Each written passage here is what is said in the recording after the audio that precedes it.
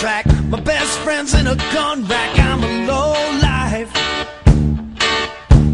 I owe everybody money. I think racist jokes are funny. I'm a low life.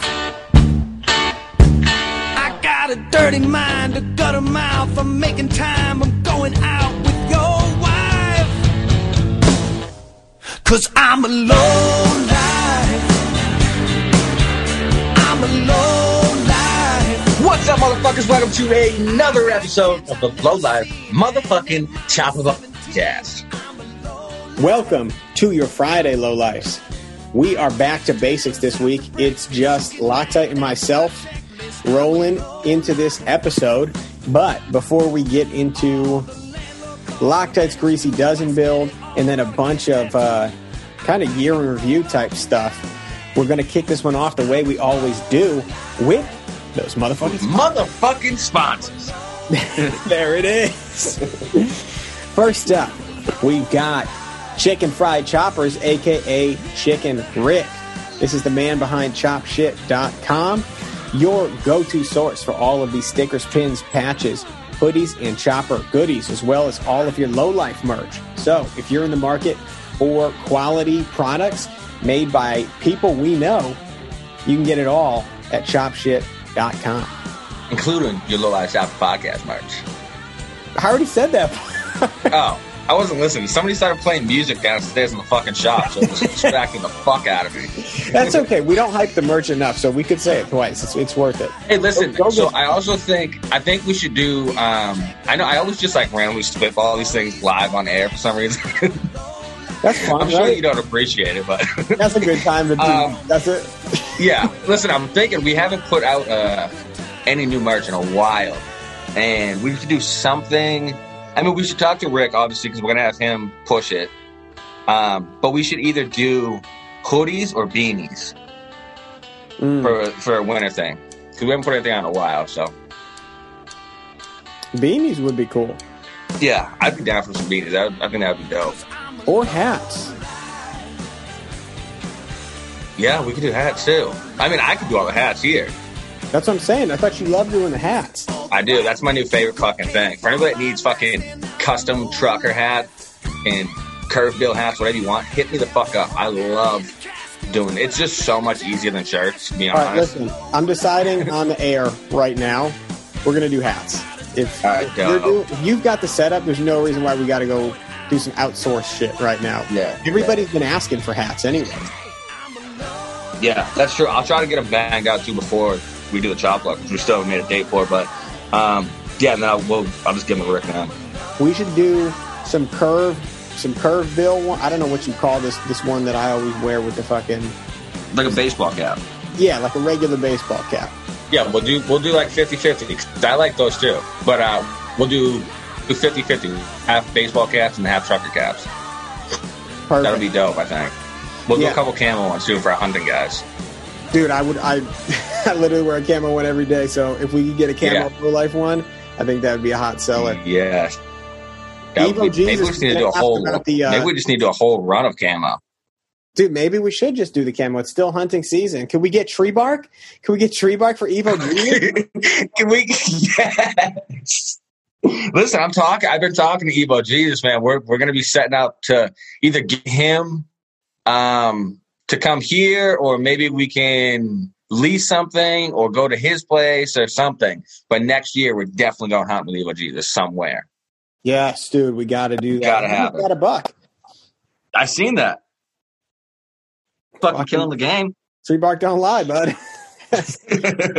Results speak for themselves. All right. So, anyways, up next, we got the homie Wes at Custom Destruction, absolutely destroying. Get that? See what I did there? Destroying in custom helmets. Wes is putting out a full-blown custom helmet for the same price as your stock fucking helmet. So get over to CustomDestruction.com, Custom Destruction on Instagram, and get yourself the only motherfucking helmet that makes the ugliest motherfucker look sexy. Beautiful. Next up, we've got ChopCult.com. Lisa holding it down over there, the hub for the Chop community. head on over, make yourself a build thread for your next build. Scroll through the classifieds to find parts you need. Scroll through the Brolodex to see who's riding around in your area. And don't forget to check out all the new features on their blog. I think I've said this in the past. Probably the longest continuous running chopper blog that I'm even aware of. They do a great job over there continuing to pump out content, and they got their hands in pretty much every event across the country. So huge shout out to Chop Cult and to Lisa for holding it down. Next up, we've got Keebler Customs and Lucky Horseshoe Customs out in Denver, Colorado. If you guys haven't heard of them, they are doing some of the most impressive fabrication work, both for motorcycles and commercial. Head on over to Keebler Customs. Keebler Customs on Instagram and Horseshoe Customs LLC. I don't know when this was changed, but I looked it up just the other day. It's Horseshoe Customs LLC on Instagram. Give them both a look. It's Kevin and Cody. Great dudes. Support them. We met them at Greasy Dozen last year. Awesome bunch of guys, and love what they're doing out there. Let's see. Next up, we got Paco. 50 years in the game with all of the parts you need for your Harley-Davidson motorcycle. They got frames, exhausts, handlebars, headlights, front ends, my favorite, transmission components. Oh, shit. God, it's so great, right? Okay, I'm good. So, Paco, great company. They've got literally a little bit of everything. Head on over to Paco, PAUGHCO.com, or Paco Parts, all one word, on Instagram. And then last but not least, we got this month's giveaway sponsor. The motherfucking Unicorn Ranch. Oh, Unicorn Ranch.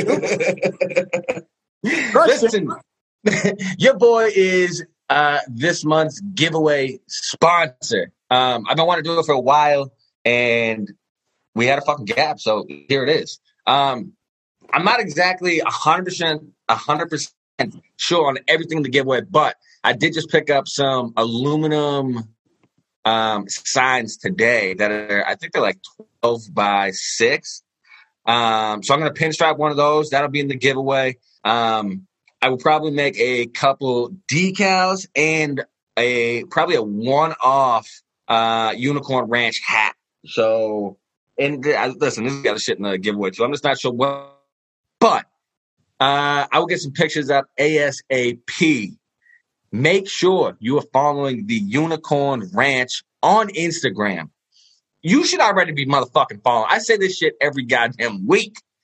So you better be making sure you are fucking following. And you have to be a Patreon subscriber. Listen, for this one, we're going to bring it back to what Chick and Rick did. Anybody that is a Patreon subscriber from $1 and up will be entered into this giveaway. That's right. For all you cheap fucks that had just been fucking waiting to jump on that Patreon, this is your motherfucking chance. $1 and up will get you into this month's drawing for the Unicorn Ranch giveaway. Perfect. All right. I think that's all we got for sponsors, right? I think that's it. Beautiful. And I think we're ready to roll into these motherfucking shout-outs. First up, let's see. I got to get the other page open. Want to give a huge shout-out to the homie Tyler J. Petrie, who happened to just win the Born... Jesus Christ. To win the Born Again Choppers giveaway. And I found out he hit me with a message this past Sunday, I believe. And he ended up winning my fucking pinstripe chopper parking only sign that I sent down to the War Run. So super pumped that a listener ended up getting that sign. And like Grease said earlier, there could not be another dude that deserves it more. He has literally been following us since the motherfucking beginning. So I appreciate you, motherfucker. Yeah, great dude, for sure. Let's see. Next up, actually, not a specific person, but it just passed this past week. Shout out to all of the veterans out there listening to this show. Veterans Day was this week. We didn't get a chance to put anything out on the actual day, but huge thank you to all of you guys for your service. We appreciate everything that you did for this country. And if you guys are listeners of this show, we're fucking stoked to have you here.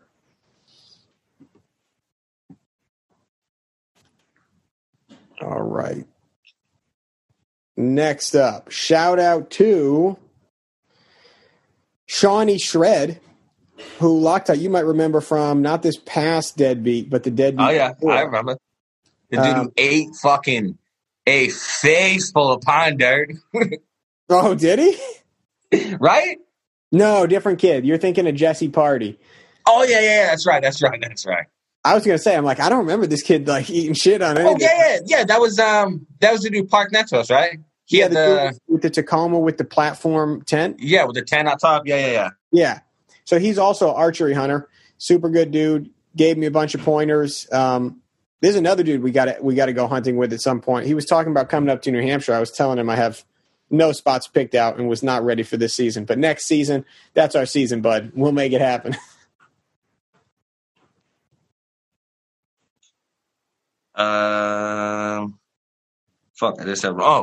Huge shout out to the homie Chopper Fisher. Finally, this weekend, everybody is going to get to see the interview he did with me for my Greasy Dozen build.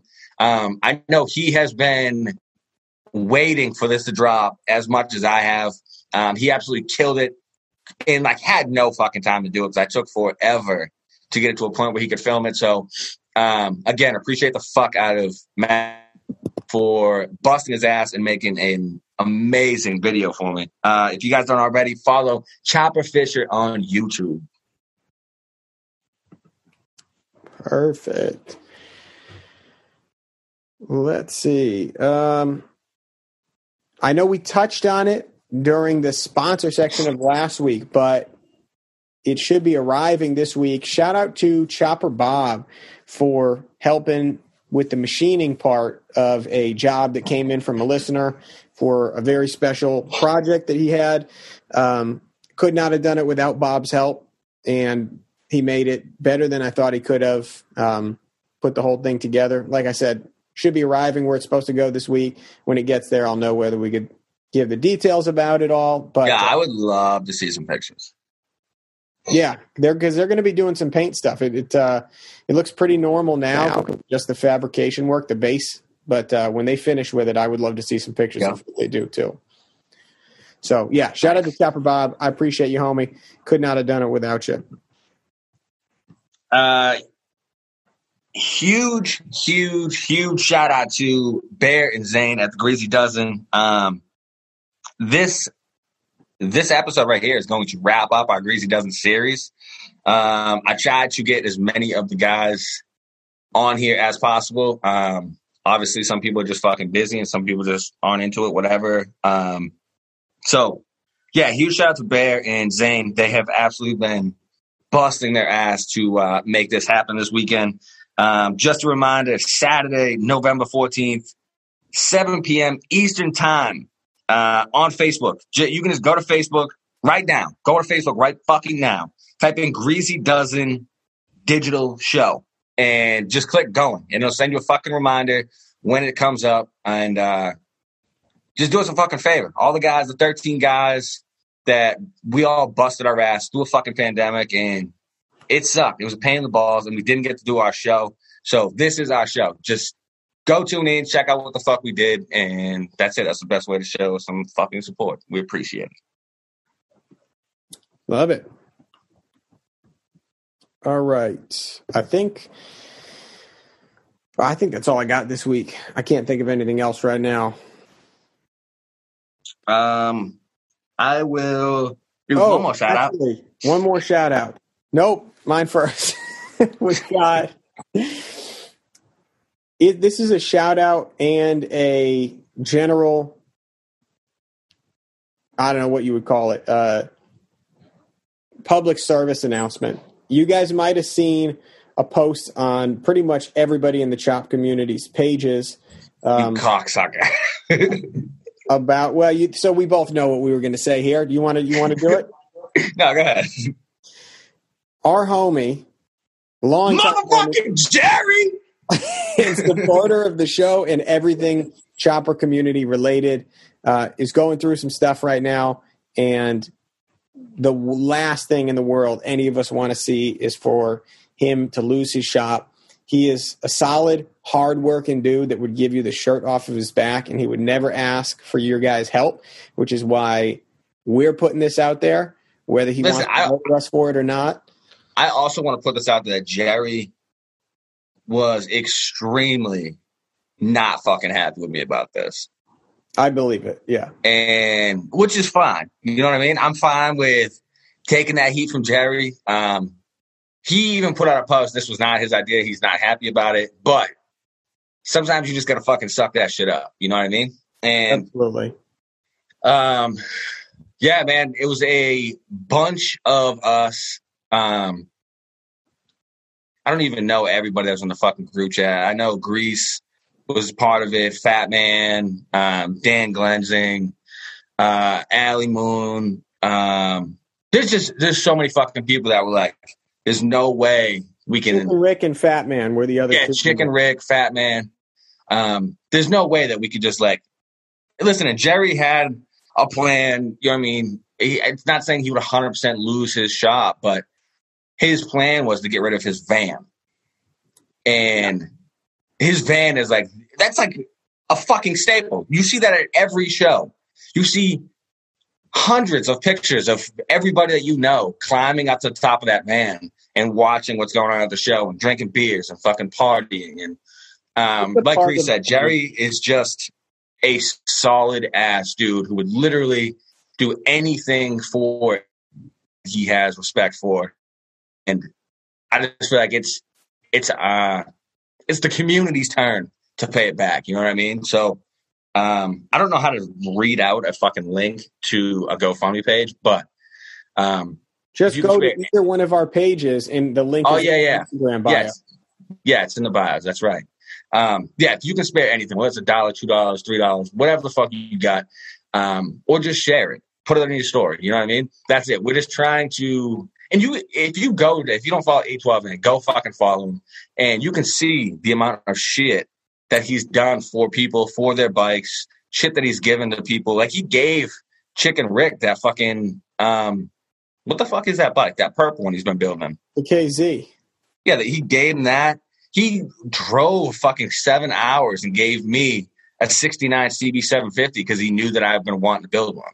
That's the kind of dude that Jerry is. You know what I mean? So it's just like, if you have the means to help, by all means, please help. If not, it's fucking cool. Just throw it up in your story and help that way.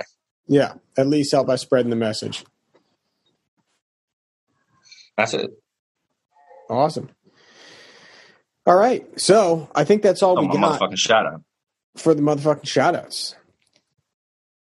So, with all that out of the way, I think we're good to go ahead and jump into the recap of this Greasy Dozen build. Let's shit. You just had the fucking Ben Shapiro voice. Oh, did it zoom? You're like, little that makes Perfect. We're gonna find out on the day that it releases whether or not that actually. I love it even more because it doesn't play in the episodes. It doesn't? No, it doesn't play in the episodes. That's why nobody knows what the fuck I'm talking about. Yeah, it's interesting because you continue to just point it out every time, even though you know that no one knows what you're talking about. Because it's funny to me. That's awesome. I like to let people use their imaginations. Yeah. Just think back to that last sentence if it sounded funny. That's what it was like. Oh, I also I had one more shout out. Past that shout out section. Huge shout out to Rob, the motherfucking crazy Jeff, who got it done in Colorado. I'm not going to tell the whole story because I'm sure he's going to do a fucking full podcast on his podcast. Mm-hmm. But huge shout out to him. Super stoked. That's literally one of my dream hunts, and just cool as fuck to see one of the local homies getting it done in the fucking big country. Absolutely. Now I we can't can wait roll to into hear that that story motherfucking interview. too. God, I want to know what that's all about. One Is he day. coming on? He coming on here to tell that story, or is he telling that on his? You're saying he's just going to tell the story on his show? Yeah, I'm sure he's going to do a whole episode on it. He's probably recorded something up there. True. All right. So that being said, let's jump into this. Let's get a recap on how this whole build went for you. You know, we've been doing all these interviews with the Greasy Dozen builders. This is going to be kind of the final one. We're going to go through the same stuff with you. We'll go through how you got the bike, how you decided what direction you were going to go with it, and all that stuff. So let's kick it off with how you got into motorcycles. So I was going to say, I want to skip the whole backstory. Yeah, I know. Yeah, because people know that whole thing. Yeah, I'm just fucking with you. So let's get into let's start with how you got the actual like the idea of what you were going to build. Yeah. So for a while before the Greasy Dozen, I was wanting to build a shovelhead anyway. Didn't have one. And then, so I entered, I don't know if everybody knows, but I entered into Greasy Dozen last year. Well, last year. And to build the stepchild. Didn't get selected. So then I had no intentions on entering this past year. And ended up talking to Amy a couple weeks after, like, the whole registration thing opened up. And she was like, you should definitely try for Greasy Dozen again.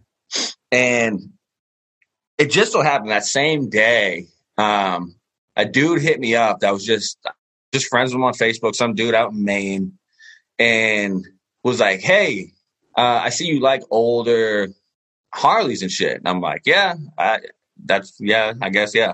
And he was like, well, any chance you want to sell that C10?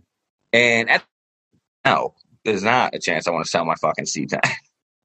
And he was like, well, if you ever change your mind, let me know. I got a old Harley that I'd be willing to trade. So I was like, okay, cool. I love adding extra shit boxes into my life. So what do you got? And he sent me over some pictures. He had a 1980 shovelhead, kick only, and just had like some fresh white paint on. The bike was a very nice looking bike when I got it. It was clean. Most people probably wouldn't have fucked with that bike. They probably would have just rode it. So whatever, I told him, yeah, come on down, I'll check the bike out.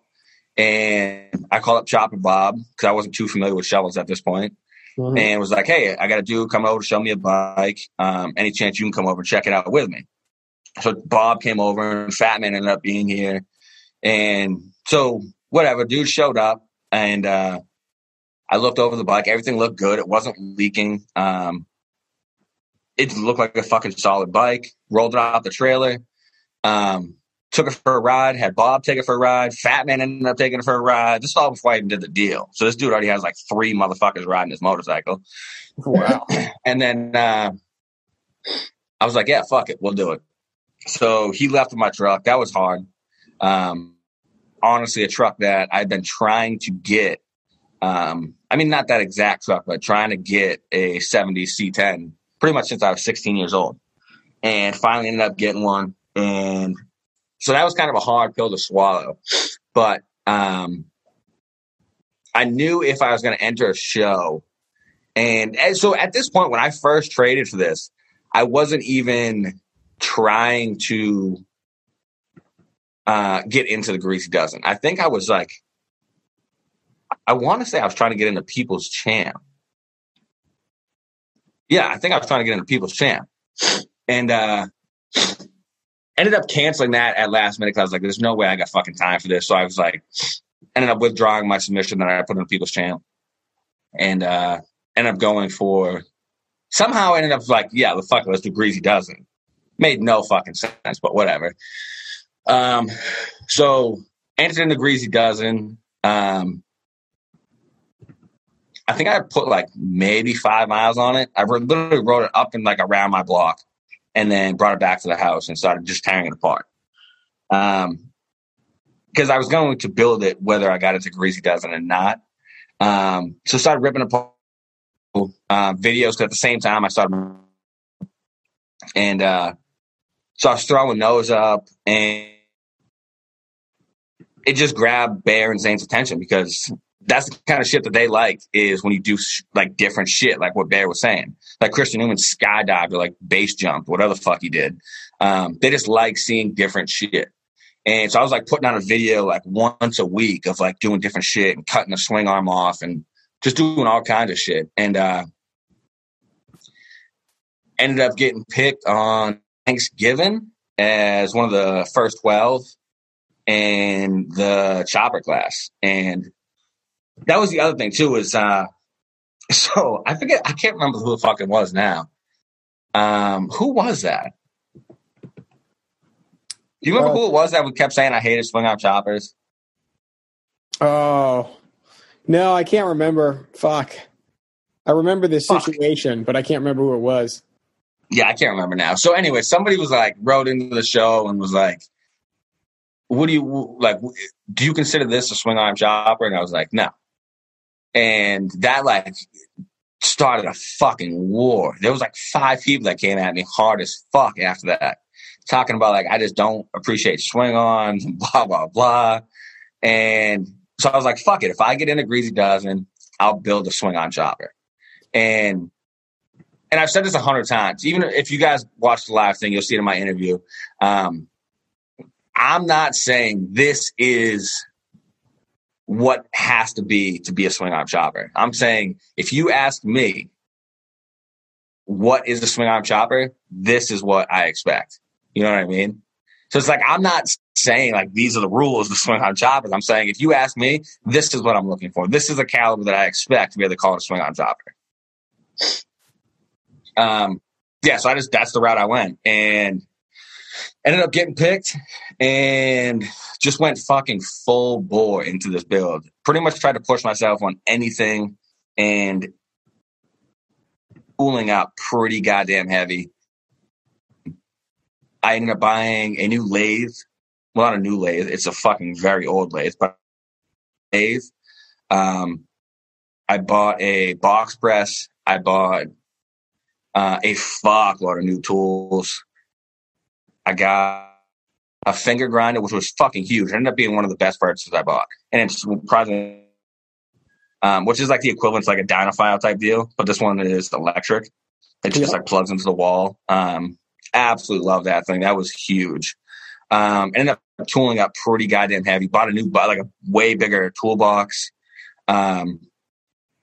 I spent a lot of money just on tools just for this build. Because like I said, I was pushing myself so much further than I ever have and wanted to just really do something that I haven't done yet. As well as trying to give a little bit of spotlight. And I hate saying it like this, but it's the only way I know how to say it. Like giving a little bit of spotlight to anybody that I could, like any of my homies that have a business. I wanted to try to include them when I had that kind of spotlight on me. You know what I mean? So with that, I reached out to Steel City Blacksmithing, and anybody that listens to the show like religiously every week, you know, I'm a huge fan of what he does. Just his dedication to it and the heartache that kid's gone through. Nobody knows what that kid's gone through and still has built an amazing fucking company by him. Well, I don't want to say by himself. I'm sure he has his family, and I know his girl and his parents and all that shit. But I mean, like as like a one-man band, through like all the shit that he's gone through and being a younger dude and fresh into the chop community. I just have a ton of respect for him. So he was the first person I reached out to and was like, look, I'm under a pretty good platform right now. I know after this is done, this is going to be by far probably one of the best bikes I'll ever build.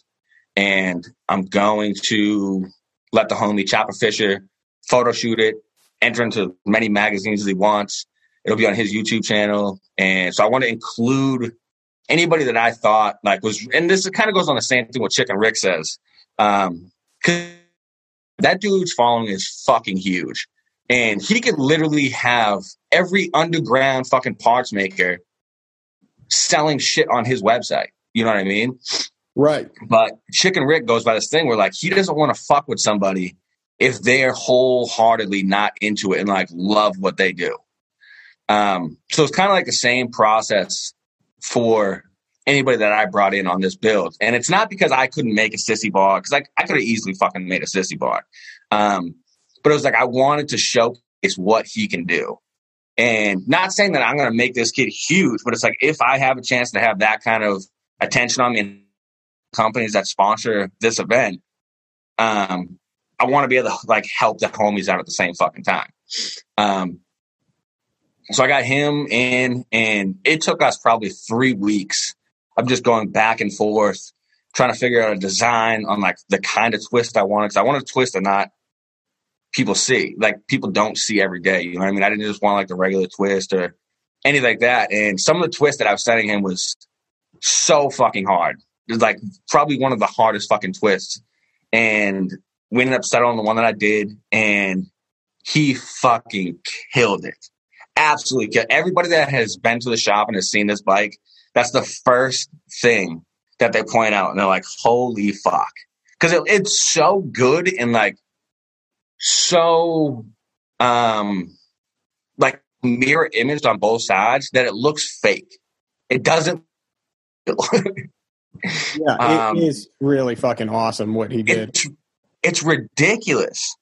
And yeah, so it's like that was like my man.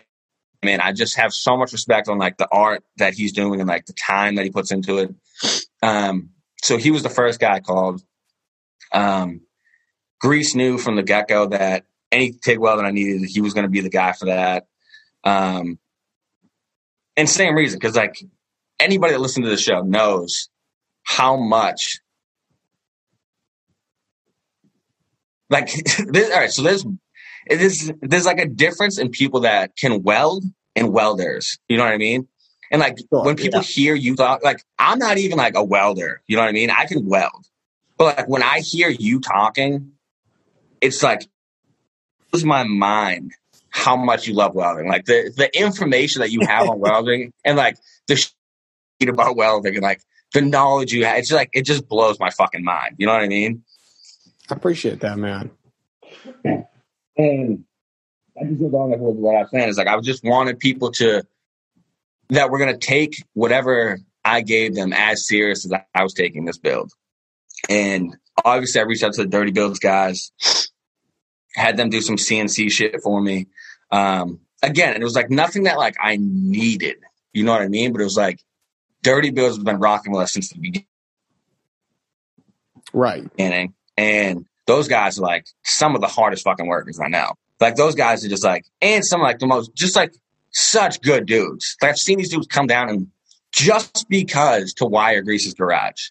You know what I mean? Like, yeah, that's just like, right. It's like, that's just the dudes that these guys are. And it's like, how do I not, like, even if I didn't have an idea for any CNC cutting, I would have figured something out to pull them to this build. You know what I mean?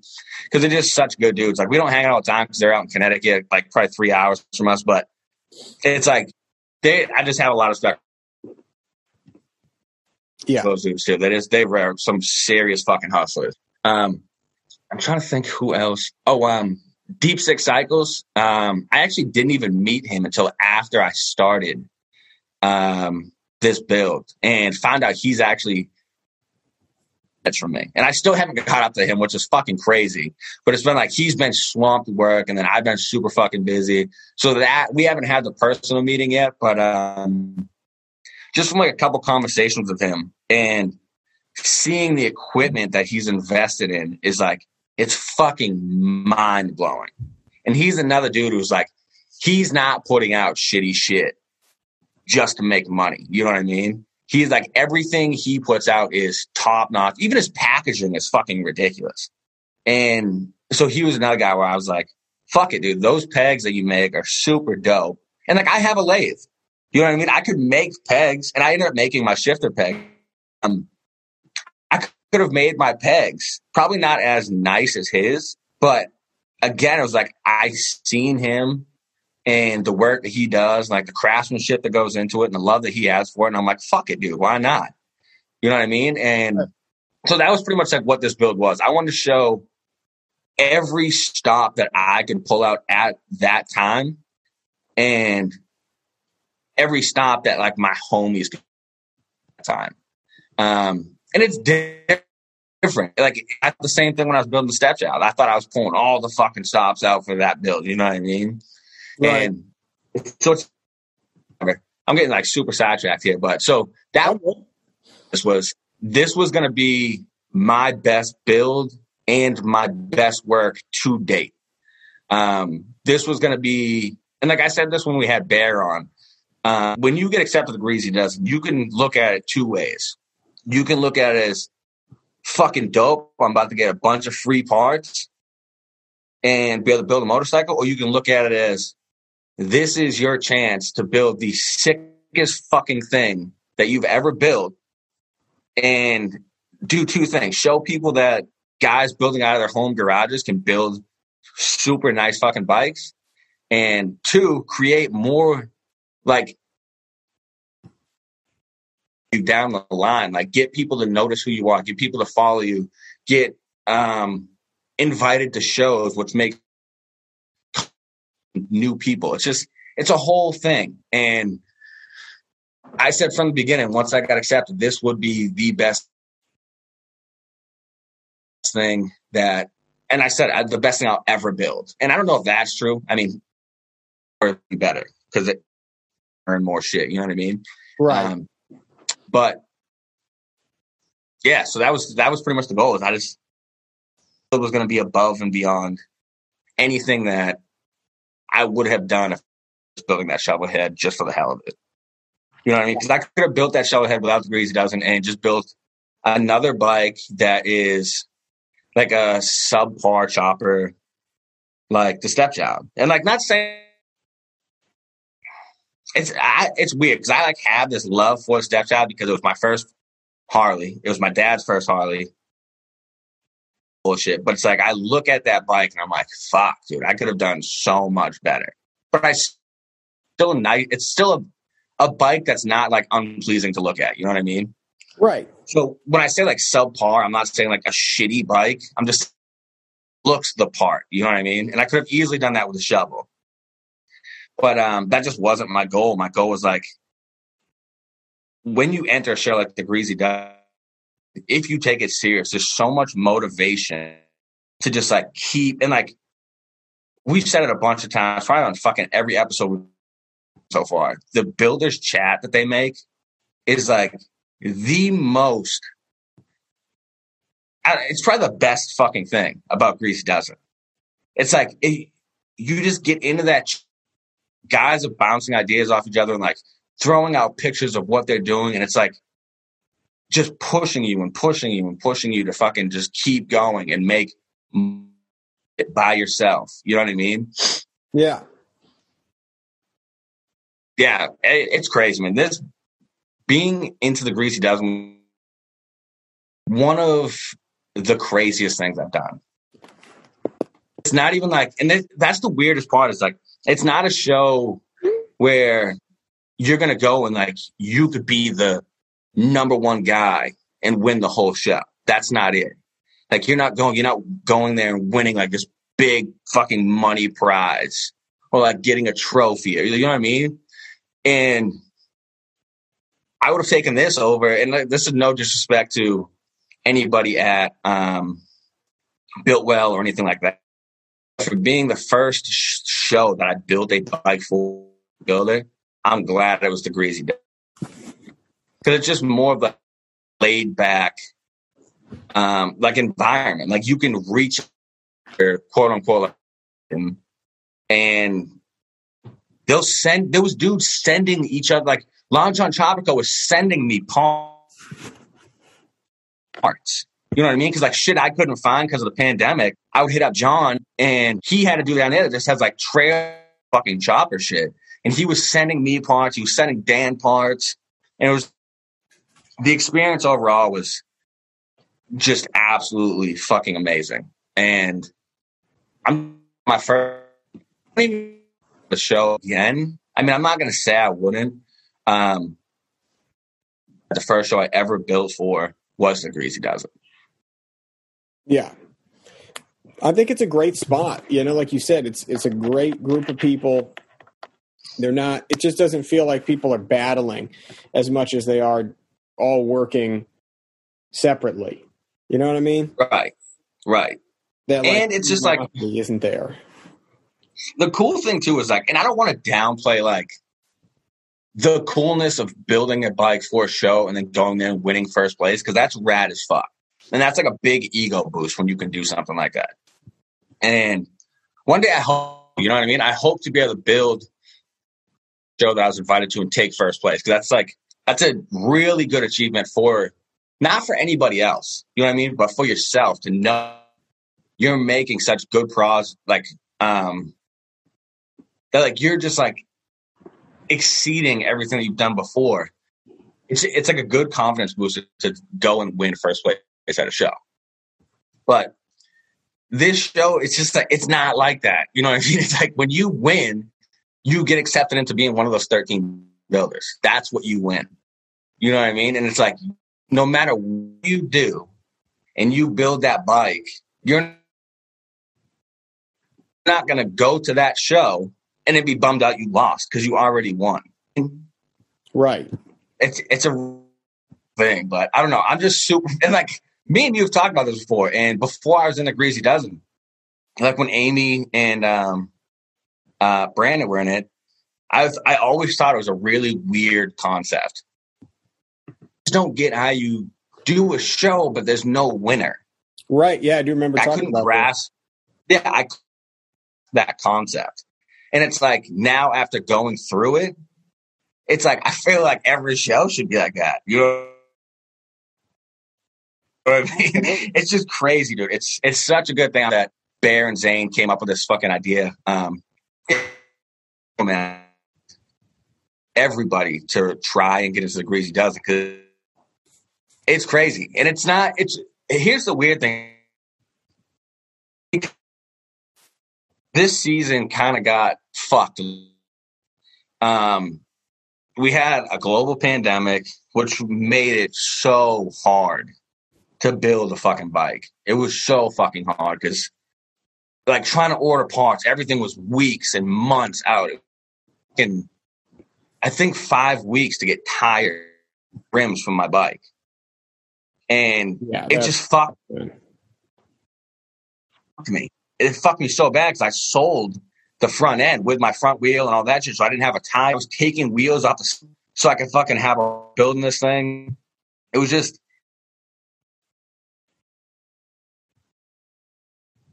And then, so we ended up this show, and which was like a huge letdown.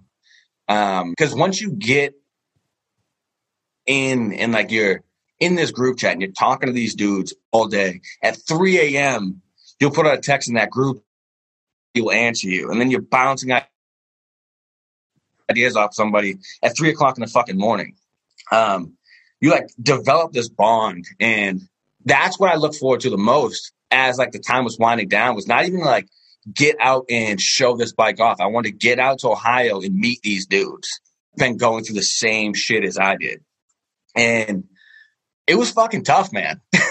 It was really like I said in the beginning, I sold my 7 to get the shovel head. And I want to say I got like a couple months into it and welder ended up breaking, which absolutely fucked. I built a bike without a welder. Just it didn't work. So I ended up I had a wagon, and that was literally my only car. My wife obviously has a car. I didn't get rid of a car and not have anything for my children. But my personal car was the only way I could get to work. I sold that for $700, enough to buy a welder.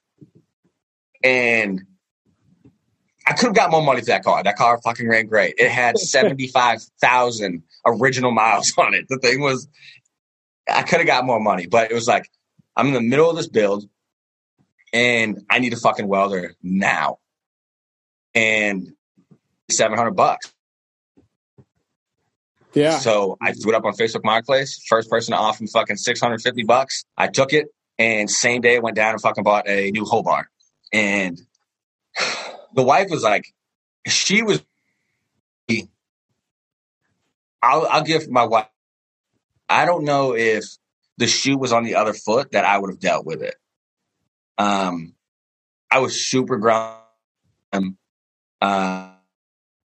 And just, dude, I spent a lot of money and not in the best time, like in the world, like in the middle of a pandemic, like not knowing what was going to happen with our jobs.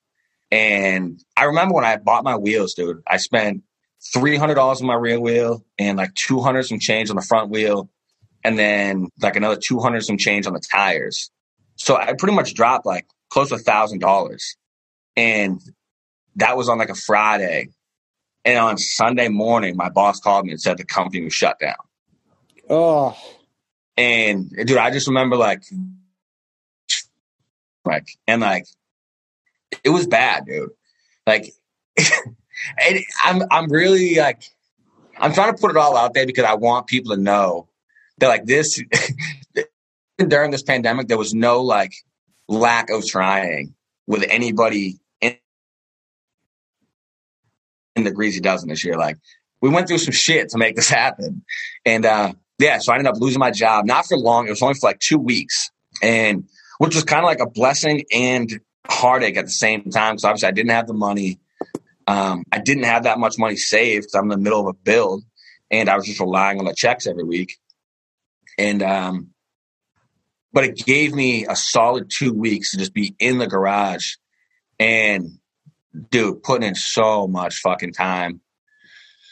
And then luckily the boss called and he's like, look, we can there's like a whole bunch of restrictions because for most of you guys know I'm a tow truck driver. So it's like always we can't have people in the truck. Like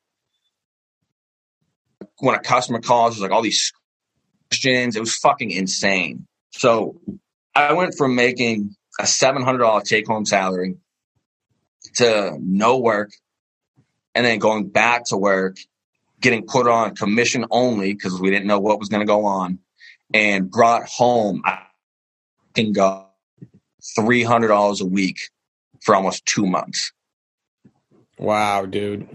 And dude, talk about my rent alone is $1,850 for electric. That's before oil. That's before food and a car payment and insurance. It's fucking, dude, it was some tough times for your boy.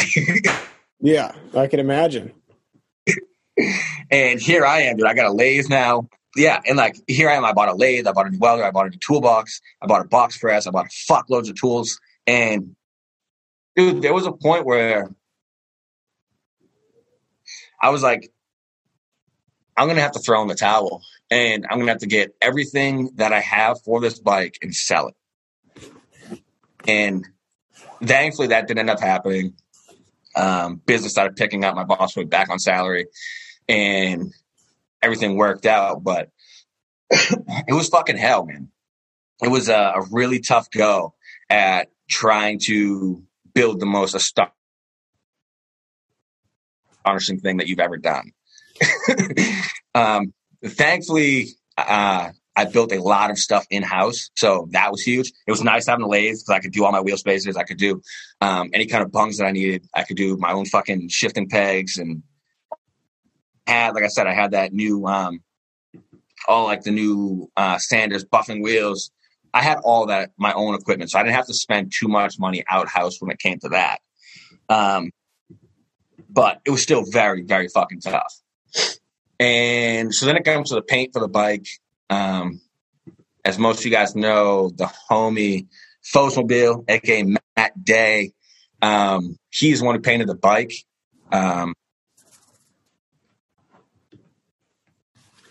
Fucking kill So I gave him some ideas, not even ideas. I Googled some pictures of paint I like. And that was pretty much just like your like super bright metallic-y colors. I want this bike to be, if you're walking by it, you have to stop and look at it. Yeah. And I pretty much just told him, like, do what you want. I dropped the frame off to him, and he got to work on that. This stuff, brought over the rest of the stuff to him. And so I didn't know the color. I didn't know what designs he was doing on the bike. And I didn't know. So now I'm just like kind of in limbo at the shop. I'm trying to do like as much and rebuilding the front, giving the lowers on the lower legs. Just all kinds of shit like that. And actually, you would have picked up the frame for the first time. Yeah, that's right. Yeah. It was so crazy to see that. The way I got this bike, dude, it was absolutely insane. So the way I got this paint, I can assure you, in my life, paint job this nice. If one, it wasn't an amazing painter, and two, if I didn't have something to barter, there was no way that I could afford this paint job or justify spending $10,000 on a paint job. That's a tough one to swing. Yeah.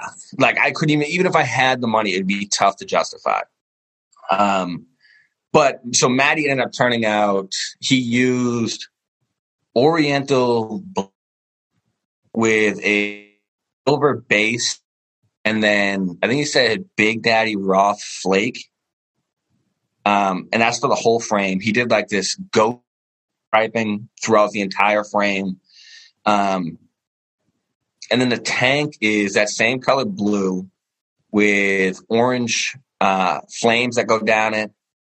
But like old school flames, not like, you know what I mean? With like this, like pinstriping accent around it. Dude, absolutely fucking killed it. Way beyond what the FXR was worth. So I gave him a 80-something, I forget what it was, 80-something FXR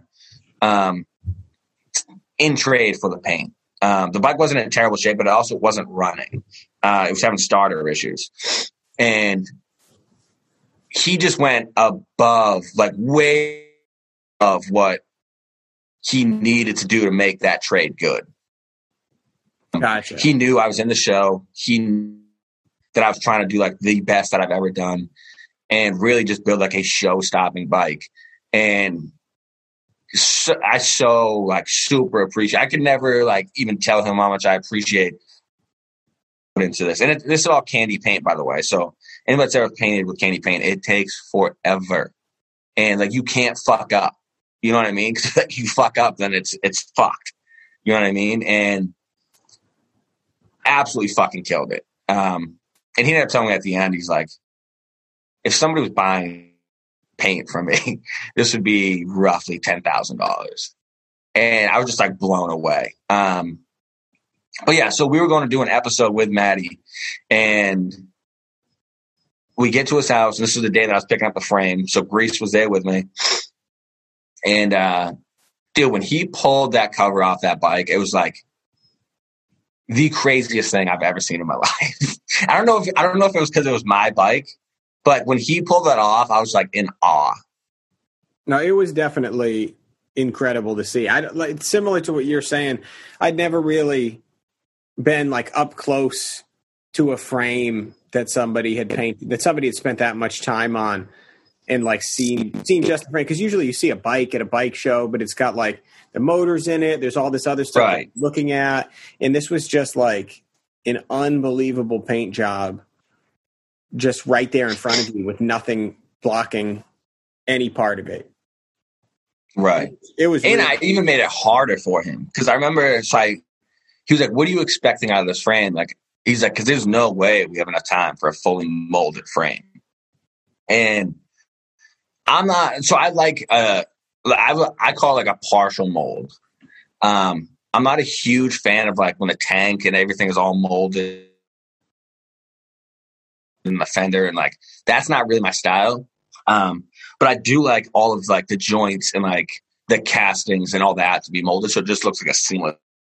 But I remember he was like, "There's no way I have enough time to do all work and paint the frame and still have them done in time." So I was like, "Do you mind if I do the body work?" And he was like, "Can you do body work?" And a body shop, but it was more of like doing the prep work. Yeah, you're like, what do you mean by can I do it? So I went to town and spent, dude, hours and hours and night after night grinding down like the casting welds, like the factory welds, and then getting the down to bare metal and power washing the frame and degreasing, and then doing the little bits of Bondo to like blend where the castings were, and cutting out the neck, like windowing the dude, there was just so much. Pop the shovels, because I had the split tank with like the Speedo in the middle, so it has all that extra junk on the backbone, so all that cut off. There was a lot of fucking work going into just the frame. And then plus you were there for some of it for the swing arm with cutting the suspension and pushing that back. I think it was like 3.5 inches. Yeah. It was I spent so much time on just the frame to get that ready for paint. It was fucking, and so I ended up bringing it to him, and of course the bodywork was up to par. He said it wasn't bad. It was a good start. It was a good starting point for him, and like at enough spot where he could easily finish it and get the paint done in time still. Yep. But that's just like, that's another part that like goes to show like he just went so far beyond what he needed to do to make that trade right. Yeah, so got the frame back from him, started assembling everything. He still had the tins. And actually, for anybody that watches the release tomorrow, in my interview part, you will see Maddie bringing the tank, and in that video is like my legit reaction the first time I ever see my tins. That's super cool to have that documented. Yeah, it's really cool. And if you listen closely in the video, you can hear Maddie. He gets out of his truck and he grabs the tank. It's like in a pillowcase. And he says, you can hear it like quietly in the background. He says, "I'm here for the gangbang." Oh yeah, I remember this. So fucking funny. So he brought the tins and all that stuff over, and it was like, I was absolutely floored when I seen the tins. The tins were like when you see the frame, like there's no way it gets better than this. And then the tins, dude, are just like fucking mind blowing. Oh, huge shout out to oh my god, dude, I'm such a shitbag. What the fuck is Tell me the part you're thinking of. Maybe I can help. So for a while before I even owned a Shovelhead, I see Smith & Co. banging out some fenders, and I was like, dude, I need to work with this guy. His metalwork is fucking like when you get his fenders, you could literally paint those fucking things. No body work needed. It's ridiculous. His metalworking by far the best I've ever seen in. So I hit him up and not even sure if he was going to be down for it. But I wasn't hitting him up to like, hey, I want this fender that's on your website. Him up with an idea for a fender. How do you feel about making it? And a lot of places are not trying to fuck with you and do that kind of shit. You know what I mean? Yeah. So I was like, listen, I want a reverse lip, so like the ducktail fender. and be rolled all the way around the whole outside. And then I want a bead roll to go up the center, but then fade off 6 inches into the fender so it just goes normal again. And that's some work. Yeah. That's a lot of fucking moving of metal. And he absolutely killed it. When I got the fender, I was beyond happy with the work, and it was exactly what I wanted. Yeah, dude, he really does some outstanding stuff with the metal shape. Yeah, crazy. And it kind of sucks now because it's like any bike I build is going to have a Cooper Smithing fender until I figure out how to ship my own metal. Because it's like you can't go to another for that. It's just so clean and looks so fucking nice. Yeah, so huge shout out to him. I did not want to forget him. Yeah, so got the bike pretty together. Actually, before I even got shit back from paint, I brought the whole entire bike to Grease's house. A builder's kit from, I forget who it was from. I don't know if it was TC Bros or Lobo. I think it was TC Bros, though. I think it was TC Bros, too. Got the exhaust builder kit. Brought it over to Grease's house. And what did that take us? 3 days? Dude, so many days. It's tough to say because building. It wasn't exactly like we were doing straight days of doing it. It was just that little things kept us. It was because starting. I remember that we made 3 different designs, and that was the hardest part was once I get that image of what it needs to be that. You know what I mean? Sure. And I remember it was a totally different setup than what it ended up being. And we kept trying to figure out how to make it work. But the swing arm just sticks out so much further than a rigid bike would. So I didn't account for that. And when it came down to making the exhaust, we just could not fucking make it work. And we kept trying. And then Repetto was there one night. He was trying to help brainstorm. And it was it just wasn't fucking happening. No, definitely was not. And then I remember it was I remember we were still trying to do it. And somehow we ended up, because it was supposed to be the 2 upswept fishtails, but it was supposed to go behind the frame and through where the tire goes. Right.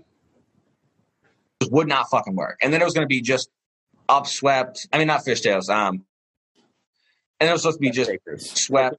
Yeah.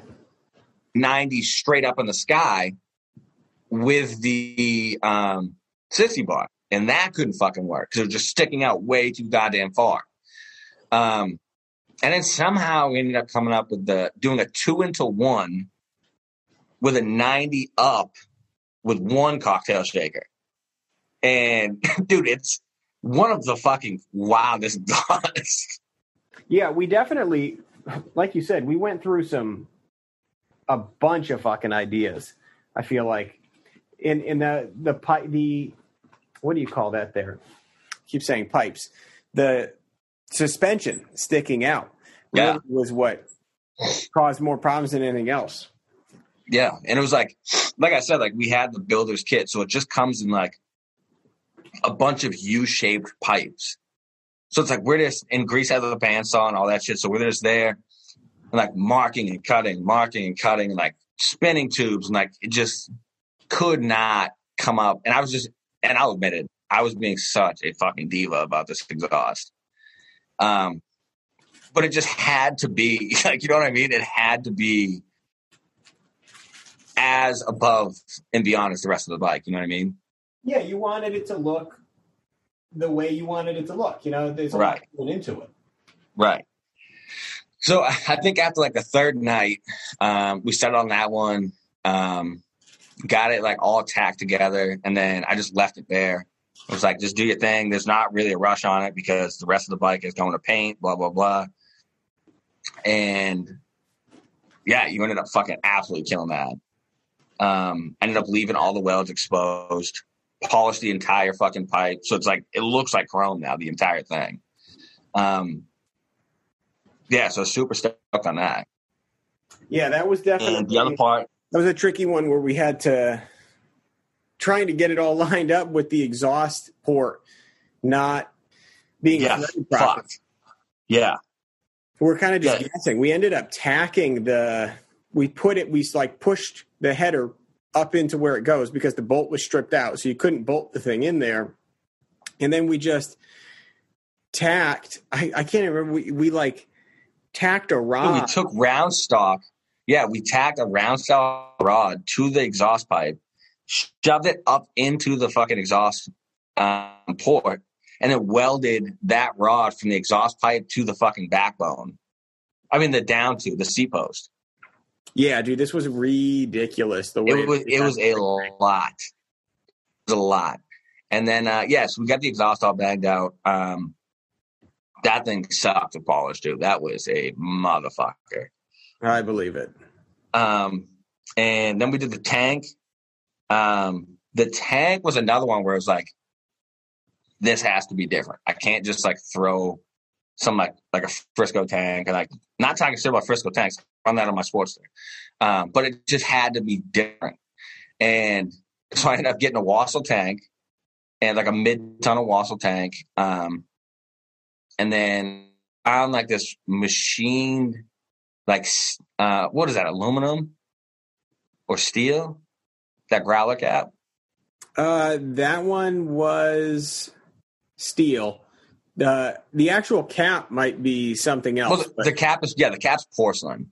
Yeah. So it was like a machined, like steel, like growler top. And I was like, great. So in porcelain, that stuff that you use for like you said, the growler where you pull the latch down. I've never seen that on a bike before. I think it's such a cool top. Yeah. So I was like, Grease, I have this idea. And of course I didn't have the bike. So I just brought the tank, and I remember that in itself was a fucking project, trying to figure out where that neck was going to be. And then we ended up not even doing it the first time. I ended up bringing the bike. Because then we had to get we had to set it up on this so we could make sure the thing was going to be right. Yeah, that's right. We didn't want to put the filler cap or the neck stem to be like off center from the tank. Right. Yeah. So I ended up putting that in. Mounted. And I think that thing sticks up probably a good 2.5 inches out of the top. Definitely. Yeah, it's up there. Yeah, so we did that. And remember how big of a pain in the ass it was to drill that hole? Such a motherfucker. And not even just drill a hole, because remember, we had to cut out the old gas cap. And then cut another piece of fucking steel, put that in, and then weld that in before we could even go on to making a new one. Because we pushed it up like fucking 6 inches. Yeah, this was a trick. It was a lot. It was a lot of work. And there was no way I was doing that with a MIG welder. I mean, I could have made it work, and I could have just ground the fuck out of all of it afterwards. But it was just so much easier with reaching out to you, because like you're used to doing that shit, and like with the finesse of the TIG, and it just made sense to go that route. Definitely. And like, who knows? Like if I did a MIG, like there's no telling that those welds would have not leaked. You know what I mean? At least with a TIG, I feel it's like more controlled. You know what I mean? Yeah, 100%. You just, there's less cleanup to do afterwards, and it's easier to keep it from having a cold start where it doesn't fully seal, and then that becomes a problem. And it's definitely the situation where you want that you would want a TIG welder for. Yeah. And AHP, for the people out there that I've had a lot of people write about this welder and ask questions, this is all with the AHP. Honestly, we did this with the AHP 201, the Alpha TIG, and we did a little bit of it at your shop with the Miller, and that's just a lift arc. Decent only, no features, no settings at all. So there's quite a bit you could do with with pretty basic TIG welders if you're looking to get into that and then do similar stuff like this. Right. But yeah, so it's just like there was, and like I don't want to like, I'm trying to not make it sound like I'm like bragging, you know what I mean? But I just want like people to know the amount of work, you know what I mean, that goes into this, you know what I mean? And like that's what I was trying to say, like with my message of like, if you're gonna call something a swing arm chopper, like those two words should never be put together. Swing arm and chopper don't fucking go together. You know what I mean? But like if it's going to, it better be like motor out and frame up build. You know what I mean? So like that was like my whole message on it. Was like, this is, and again, I'm nobody. I'm not like the person who decides what's what. But in my eyes, that's like what I was trying to say. And people decided I was hating on fucking swing arm bikes. That wasn't the case. It was like, I just expect there to be as much work done as if you built a rigid chopper. Right. And I think that's, you know, that's really what we're driving at with all these different, when we call something a chopper. I know it tends to be things that you've touched the frame on, but if you're going to do a swing arm chopper, at least put as many hours in as you would have put in doing frame work. You know, it can be achieved other ways. There can be a lot of work into something that doesn't have a hardtail frame, you know? So like some guys do crazy motor work and that's their thing. Like Vintage Technologies, and fourth floor choppers, you know, and that's, some of those are in hardtail frames anyway, but the point I'm making is you can do a lot of work to a bike and really make it something special without having to necessarily hardtail the thing. Right.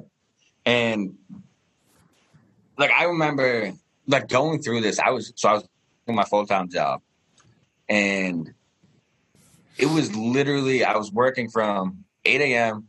to like 5, 6 p.m., going home, hanging out with the kids until 9 when they went to bed, and then going right and working until like 2:30, 3 o'clock in the morning, every single night. And I remember the guy that I first started building choppers with, the guy who first like helped me with the step chop was that dude Ruby, that old fucking buck. Yeah. I remember one thing he always did was every time he would start a build, he would keep track of the hours that he works on the build. And I always wondered, I'm like, why would you do that? It's like a very weird thing to me. And it's just like a self-gratifying thing for him where it's like, it helps him like appreciate the bike more when he knows like, all right, I've spent, and like his flathead that he built, he has literally, it's logged down in a book. He has 700 and something hours into that build. That's a lot of fucking hours. Yeah. So I remember when I started this build, I was like, I'm just going to log, like not crazy like him. I was like, came in here at this time, left at this time. And I'll just write like how many hours. And I'm still not, this bike is not 100% done right now. Right now, the way it sits right now needs a brake line. The chain has to be put on and I have to wire the coil. But to this point, I'm just over 400 hours on this build. Wow. Yeah. And it's crazy, dude. It's so fucking crazy. And I'll be honest, man, I would be lying if I said that I wasn't burnt the fuck out. I haven't been in my shop and probably to like do like a substantial amount of work and going on probably 3 months. And it's just for the fact of like, it's nice to not have something to do. You know what I mean? Like it's nice to like come home from work, hop in the shower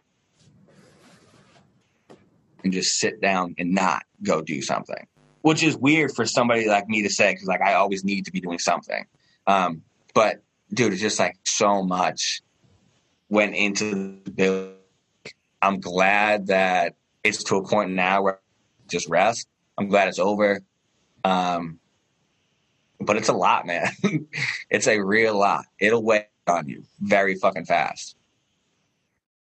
Yeah, I believe it, man. Sometimes you just need that time away from it too to just recharge. Right.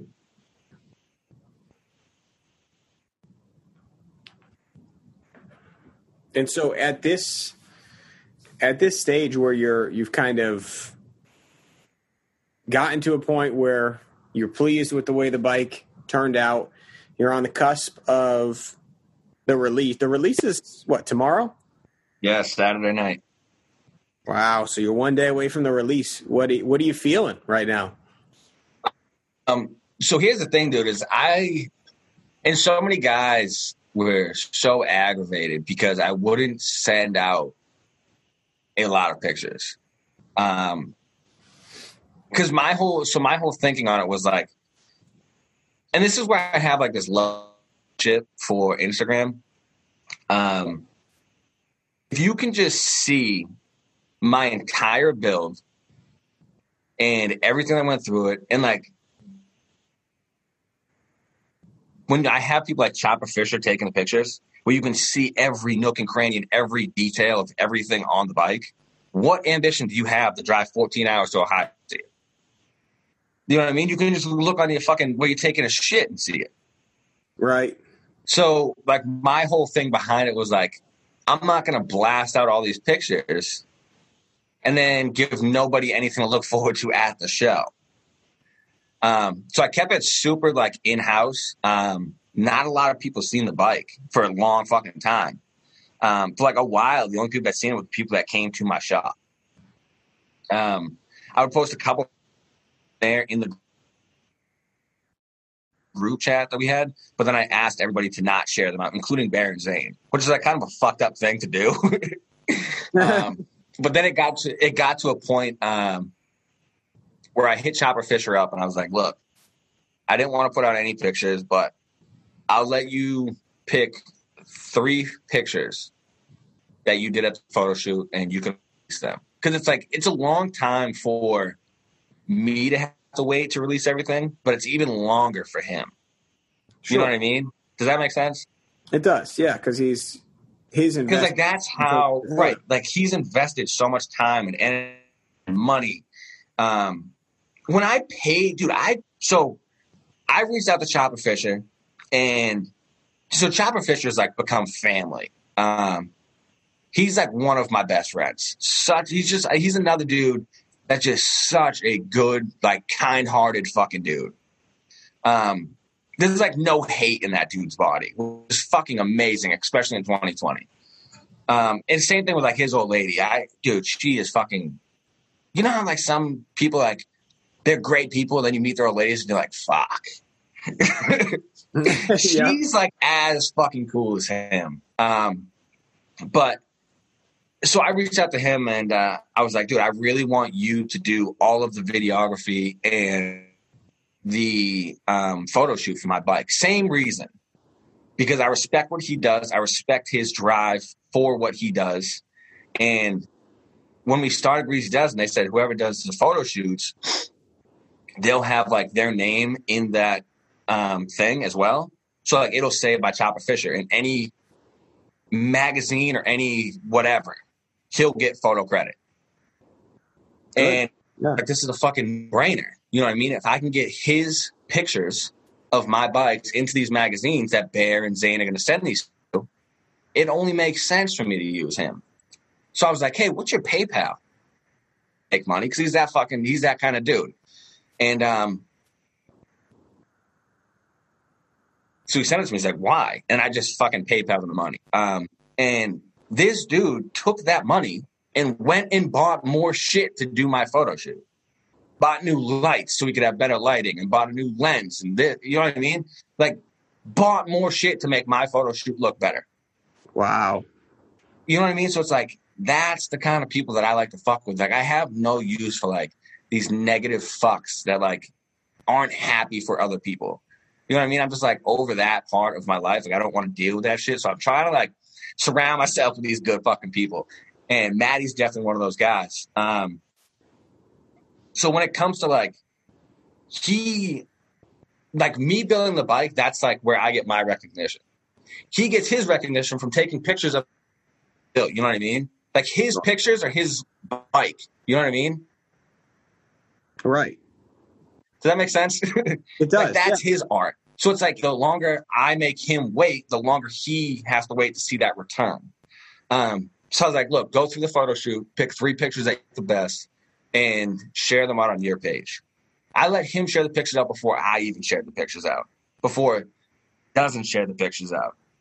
You know what I mean? And that was like my like way to like, even though I didn't want any fucking pictures to go out, that was like my way to like, and it sounds small, but that was like my thank you for all of the time. And like, I'm saying he would drive here after work all fucking day just to record for fucking 10 minutes because the other shit wasn't ready.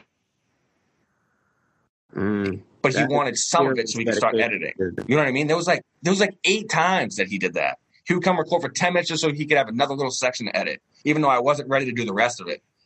And it's just like, so I had to give him something. So that's one of the things I'm most excited about. I'm excited for people to see what he did. The video quality is fucking out of this world. And was like, dude, this shit looks sick.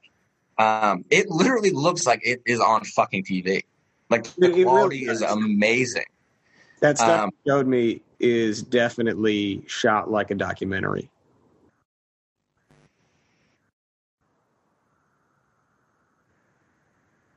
You still there?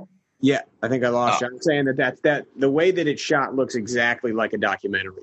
Yeah, it's just crazy. Like the way he like angles the camera and like, it's fucking nuts. So that's one of the parts I'm most excited about. He spent a lot of time, and like I said, he was down on the wire. By the time we were done with the photo shoot and then finally done with the video, because like I said, that took like 2 weeks in itself. He had like a week and a half, 2 weeks max to edit everything. And I know he spent long fucking nights in front of that computer editing that to make sure it was the dopest fucking video that he could put out, because that's what he does. But look at his YouTube channel. Like I always say, Chopper Fisher on YouTube. Even his YouTube videos are fucking phenomenal. So that's one of the things I'm most excited about. I want people to see the work that he put into it. I want them to see that video. And I'm super stoked for people to like actually see the bike, hear the story behind it, and finally get that part out. Because like I said, I didn't share much about the build. And like I was saying, 9 times out of 10, people that are in this build, like in this show, it moves them on to bigger and better things. Yeah, and which is great because I'm in the middle of starting up the Unicorn Ranch business. Loctite Chop Shop, that's not like off the table. Can make that work when it's time for that to work. But like right now, that's not my focus. I'm not focused on bringing in a bunch of bikes. I'm not focused on maintenance. I'm not focused on any of that. I know when I'm ready for that, I can jump right back into that seamlessly. Right now, I'm focused on the Unicorn Ranch, doing the pinstriping, doing all the vinyl stuff. And I started this company for my wife. I don't know if I talked about it before. My wife is a disabled veteran. She did 8 years. She deployed in Iraq twice. And she's a fucking beast, dude. And she's been out of work. She's just been raising my kids for the past 6 years. Just every day in and out raising the kids. So this business was for her. I spent a fuck ton of money on really nice vinyl machines, really nice heat presses for hats, shirts, boxes of vinyl. It's crazy. Set up a whole office for her. So this is like my main goal right now. This is what I'm hoping if anything comes out of the Grease Dozen, I'm hoping it just sheds more light on my name and gets more people into this business. And I think it's definitely gonna, man. We're about to do the hats with that business too. Yeah. Kind of jumpstart things. And I'm looking forward to seeing what you do with it. Yeah, I'm excited, man. It's been, like I said in the beginning of this whole interview, I recommend the Greasy Dozen to anybody. It is 100% a life-changing show. Like, if you're ever, like, thinking, like, and everybody that has built a motorcycle thought, like, it would be cool as fuck to build for a show. I recommend that first show being the Greasy Dozen. Because it's like, it's more of a, and it sounds so cliche and like, but it's more of like a family thing. Like when you leave the Greasy Dozen, like, dude, the Greasy Dozen's over. The Greasy Dozen's been fucking over for months. I still talk to all these dudes in that builders thread. Still. I'm like, what are you guys up to? Oh, I'm fucking working on this, blah, blah, blah. Check out my new van. Like, it's literally a fucking family thing now. Like, me and Dan are like fucking home. I've only chilled that dude once at Deadbeat.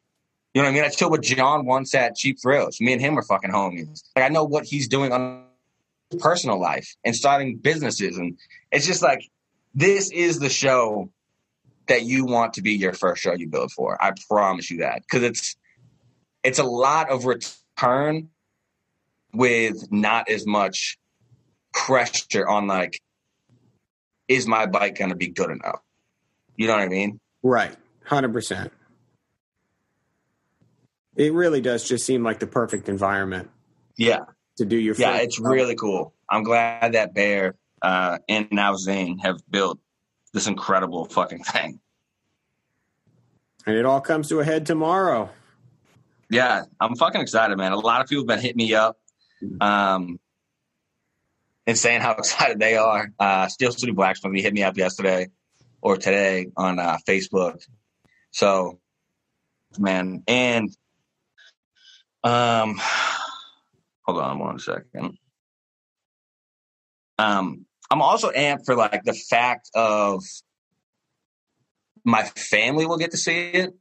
Because my family doesn't, like, understand, really. It's hard to explain to somebody not in this community of, like, the big deal that this bike is for me. Right. You know what I mean? Like, my parents are like my dad kind of gets it because, like, he, like, rides motorcycles. So he's like, oh, that's a fucking really cool bike that he shows all his friends, has pictures on his phone and shit.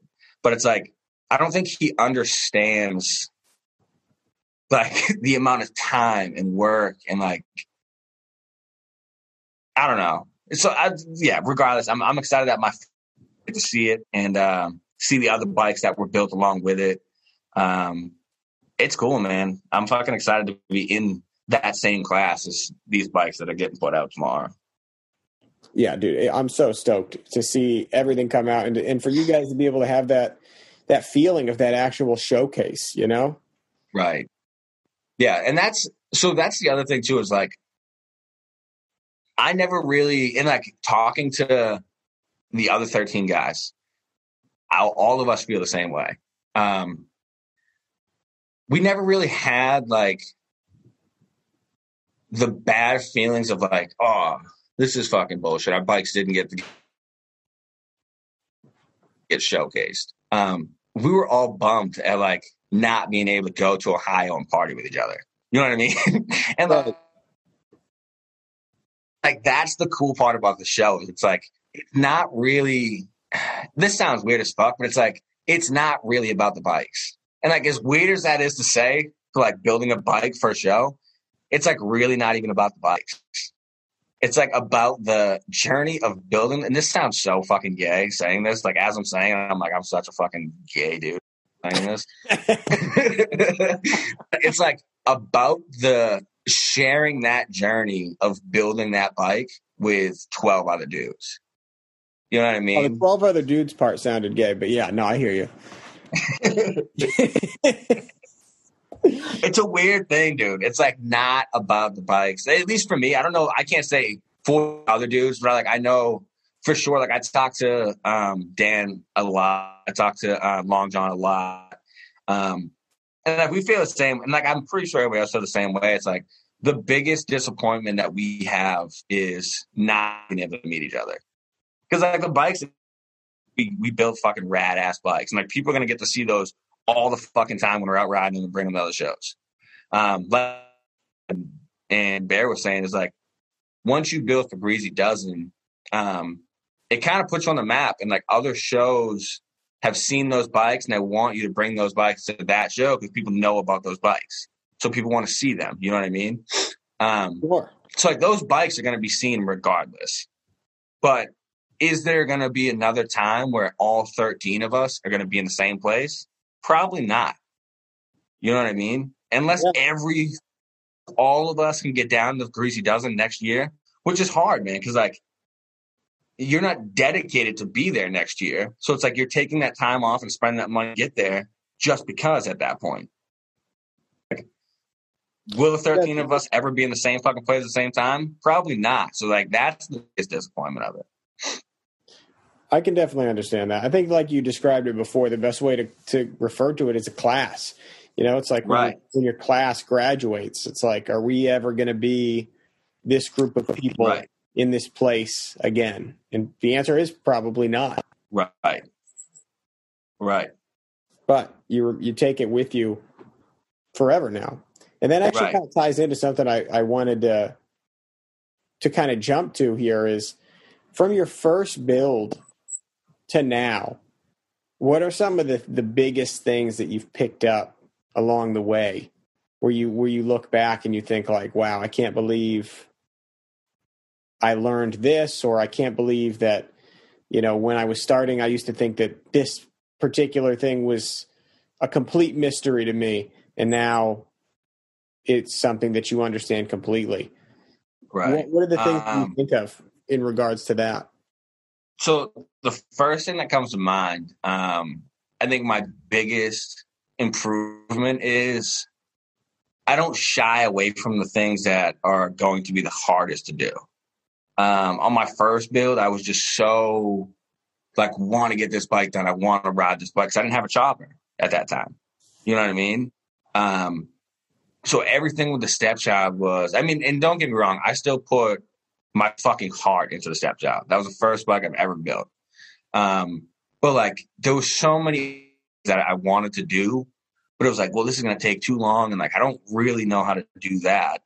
But I don't do that anymore. Now it's like, if I think of an idea that I want to do, like when it came to the white trash build, it did not matter how hard it was or how long it would take me.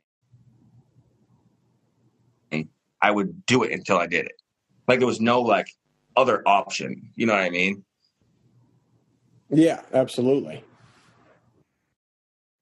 I think that's probably sticks out. But like one of the biggest differences is definitely my tooling. My tooling is like fucking night and day compared to the first build. Yeah, like ridiculous. And I mean, my style is kind of still the same. You can look at these two bikes and tell. I don't know how to really say that one. It's hard to look at these two bikes side by side and be like, that's from the same dude. Because they're so radically different. But you can tell that there's things. You know what I mean? Like, you can tell by the way I set up my sissy barn, like the way I like a low riding seat on the frame, and like the real tight, narrow, short bars. Yeah. I mean, in my eyes, it still has like my original touch, even if I wasn't building it for a purpose. Just way nice. Yeah, it definitely seems like it's got similar elements to what you first built, but you went in a very different direction with this one. Yeah, for sure. And that's another thing too, like, this bike will probably never be built by me again. And like, not because I hate swing on bikes.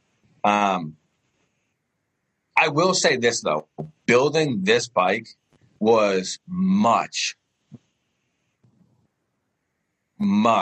fucking harder. Especially because I've talked about this so many times.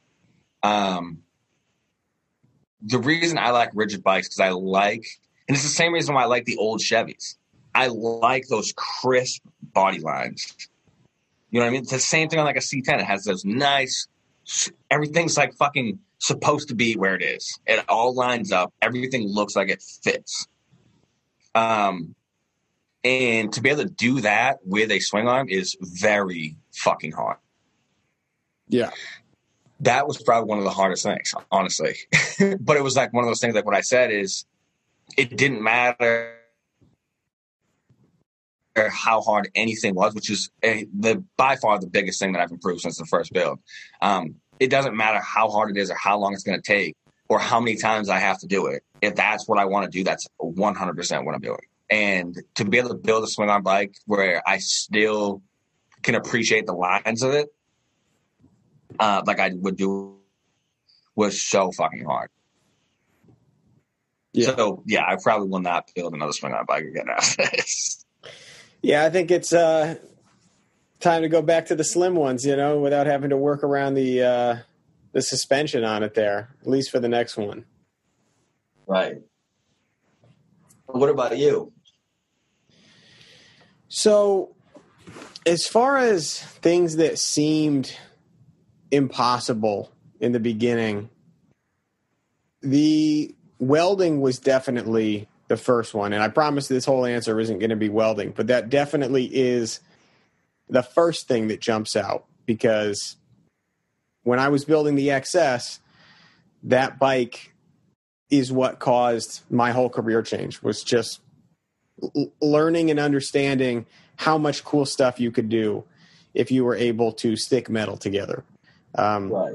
We've talked at length on this podcast about that, so I'll kind of leave that part there. But the other part that was the most... That's one thing that I think will be hard to tell that your first build is your first build, because your first build was all done pretty much in flux core.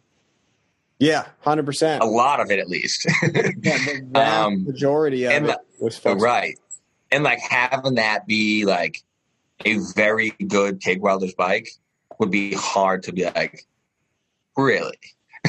Yeah, you wouldn't really believe it. And that's why and I know it's gotten stalled because then we got into hunting season and everything went a million different directions, and I picked up the soft tail, but that Roadstar is going to be a lot easier to tell, because that thing, I welded the whole frame on that one. It's all TIG welded. I'm going to weld up an oil tank for it. It's all going to be a completely different look from how that bike started. So that one would tell the story, one bike to the next, as far as how that skill developed. Because similar to what you're saying, it's like once I get interested in something, and this happened with the hunting thing too, which is probably why I drive you nuts with all these questions, is it's like I can't just like dip my toe in a thing and be like, oh yeah, I'll just like casually try this. It's like, nope, I want to know all this stuff. And I don't want to know what people do. I want to know why they do it. Why do they do it that way instead of another way? And I think sometimes that can come off weird, because it can sound like I'm challenging people or like trying to tell them that their way is wrong. But really, I just want to understand the mindset behind it. Like, I'm not saying I know better than they do, but I want to know why they do it that way. Right. So that started with the welding. And then the one that I would say was most, because you can weld a couple things and kind of feel like, okay, I'm getting the hang of this, and feel pretty confident about it fairly quickly. But what the biggest growth from then to now was doing that motor. I had never done a motor, and that thing was seized when I bought it. Right. And I keep going back to this when I talk to people about doing their builds, is like make a build thread. I could never have built that bike and fixed that motor without that build thread that I made on XS650.com. Because it was just every night I would just take a picture of what I was looking at. And people on the forums would be like, keep going, keep pulling stuff out, keep labeling it. And the whole time I'm just like, this is never going back together. All of this stuff seemed so confusing. And now on the other side of it, It still is. I mean, like when the bottom of the XS has like 19 bolts that hold it on, and you have to pull it out, and there's the studs run the whole length from the bottom end all the way up through the top of the cylinders. It's like it's a weird setup. It's definitely easier with a Harley. I'm very glad to have the Softail now if I ever have to do motor work on it. But that was the most nerve-wracking thing that I did, because the whole time you're building this bike and you're just waiting. You're just waiting to find out if you totally fucked it up. Thankfully, I didn't. I managed to ruin it later, but that was a separate issue. It still sits where it sits, but I think that and the progression with the welding, I would never have believed it, when I was sitting where I was starting the XS, that I would be where I am today and have changed jobs, to pursue it more. I actually just had a guy at work today that I met for the first time, one of the managers on the other building. And we were talking about, where I'd gone to school and college and all that. And he was like, so if you have a degree, what are you doing welding? And I was like, told him the whole story about getting into bikes and just finding it fascinating to learn more about how to fabricate different types of things. And I was like, there's nothing else that I'd rather be doing. Like no desk job would have any appeal after you learn these things. And you're like, wow, you could just make anything if you keep at this and keep figuring shit out. So It really is super cool to see where it's come. And this winter, I have some more plans for things I want to do with the Softail, things I want to do with the Roadstar, and then Fox might jump in on the motor. We might do that motor together, me and the wife, just as a project. And if the kids wanted to jump in, they could jump in too, and just kind of make it something that we all do together. I don't really have any interest in putting that back together just for me to ride it. But if it's something I do with the wife and kids, that would make it worth going all the way back to the bottom end of that motor again. For sure. No doubt. The other thing too here, because I don't know how we're doing on time, but I wanted to get into this because I know Greasy Dozen releases tomorrow. Things have been weird because of COVID and because of everything getting shut down. What do you miss the most with regard to how things used to be during the regular days where you would just go out and hang out with your homies, stores were open, business as usual? What's the biggest thing that's changed here, and what do you miss the most? I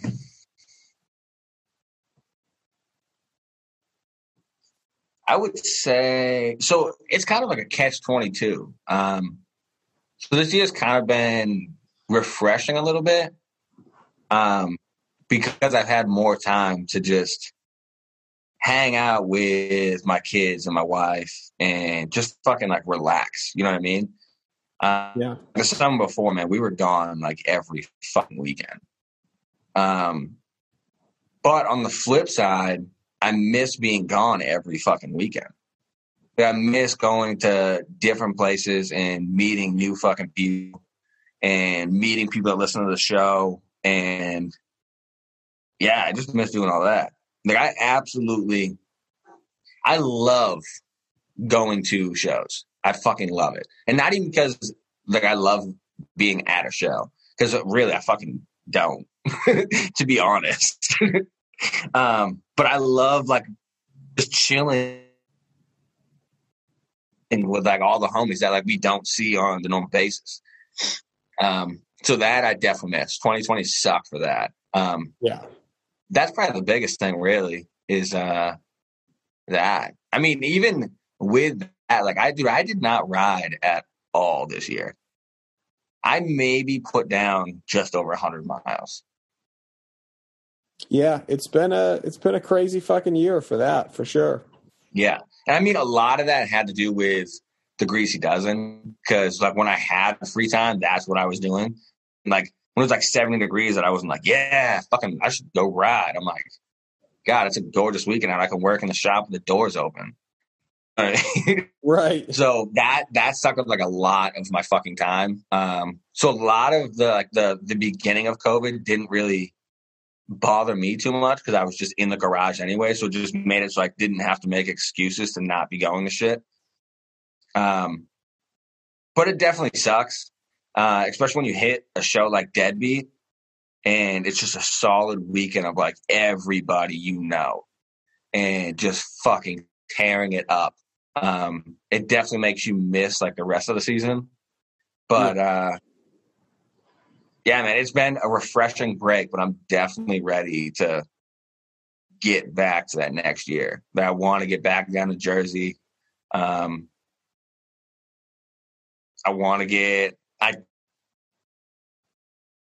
definitely want to hit like some of the further shows like Mama Tried and Fuel Cleveland.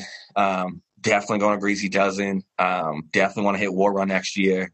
There's just so many fucking shows that I want to hit. And it was nice to have this year off. I feel like I have more to justify those trips on for next year. Yeah, absolutely. What I missed the most was just people dropping by. I feel like that used to happen. That's true. Time. Like I remember just being out in the garage working on something and like Fish Tank would just pull in on the bike. And I was like, oh shit, yeah, let's go for a fucking ride. Yeah. And we'd just go take a cruise and then we'd come back, or like somebody would be like, hey, do you want to go to the hell is that fucking brewery called out near me?